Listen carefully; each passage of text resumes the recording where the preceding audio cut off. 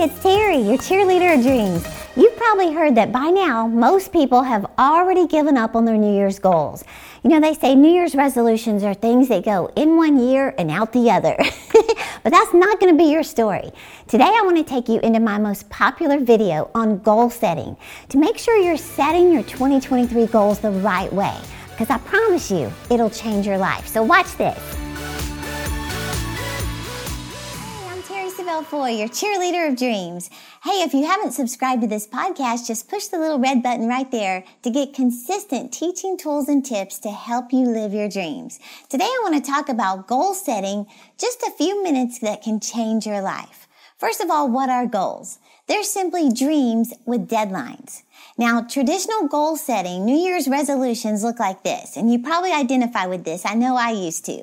Save money, read more, lose weight, get out of debt, get closer to God, be more organized, spend more time with friends and family, things like that. In fact, the average person makes the exact same New Year's goals 10 times without success.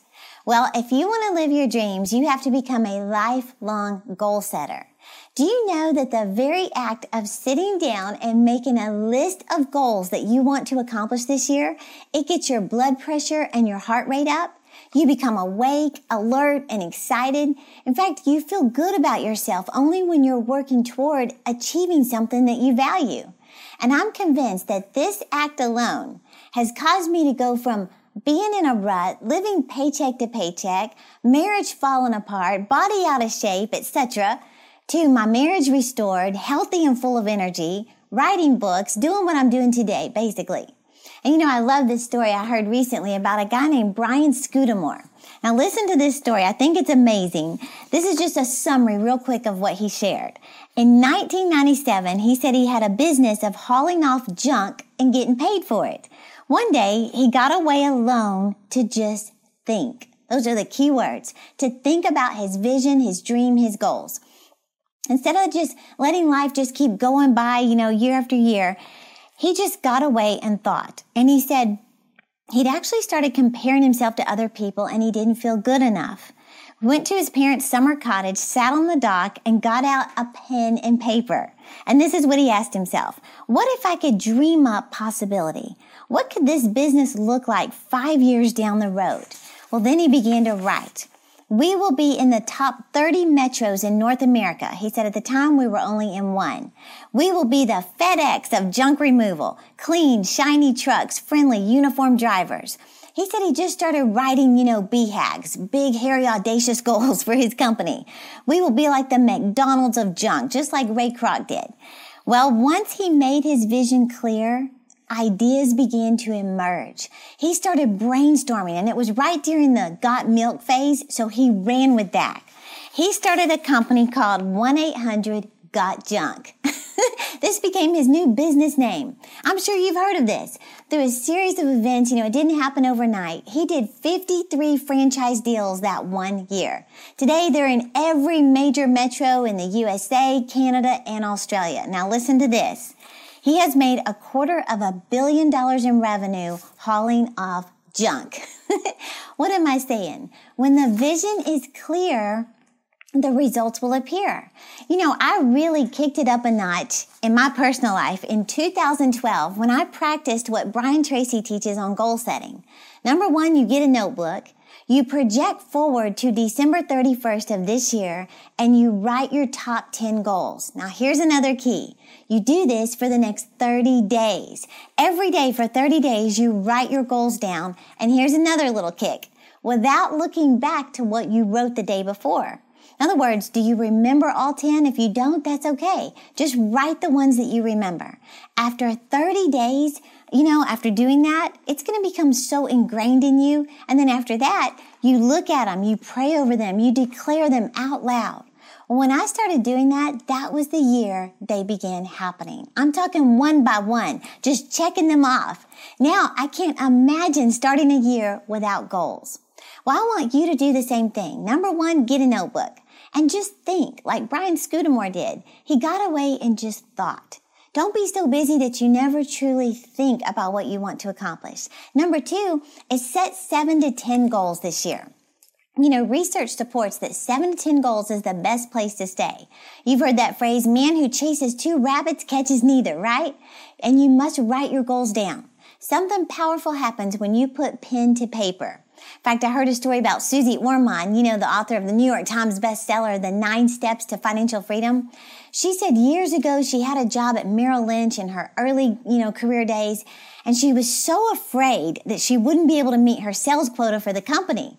So she said she decided to put pen to paper and start writing down her goals. She said she created what she wanted for herself first on paper.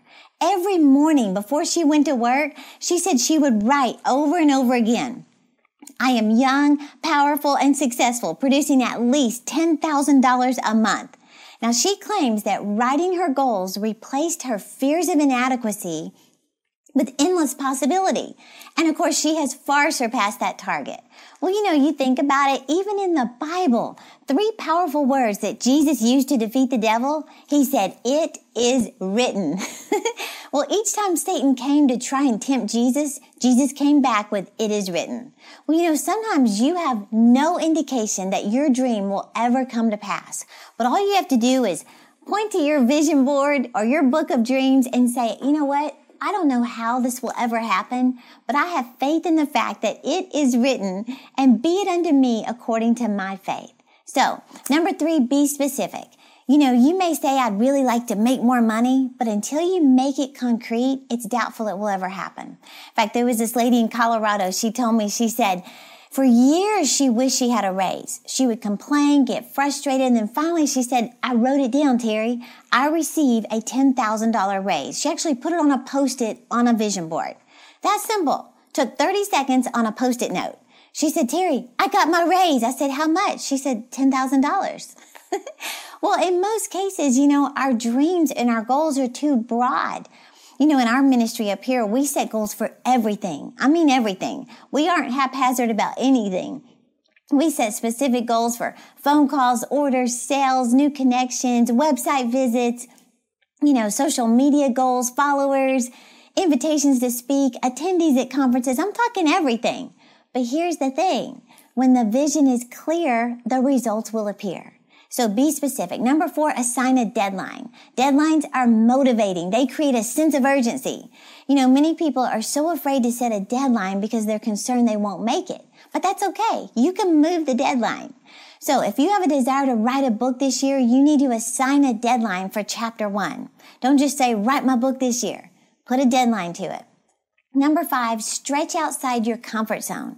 You need to be uncomfortable. See, if all of your goals are in the comfort zone, it doesn't motivate you. It's not compelling. It doesn't require you to think creatively or to trust God and to pray.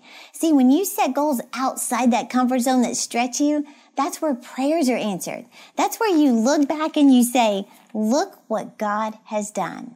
And here's the thing about the discomfort zone. It's uncomfortable. You will feel doubt and fear and awkward, but it just means you're being stretched. It means you're going to have to grow to achieve these goals.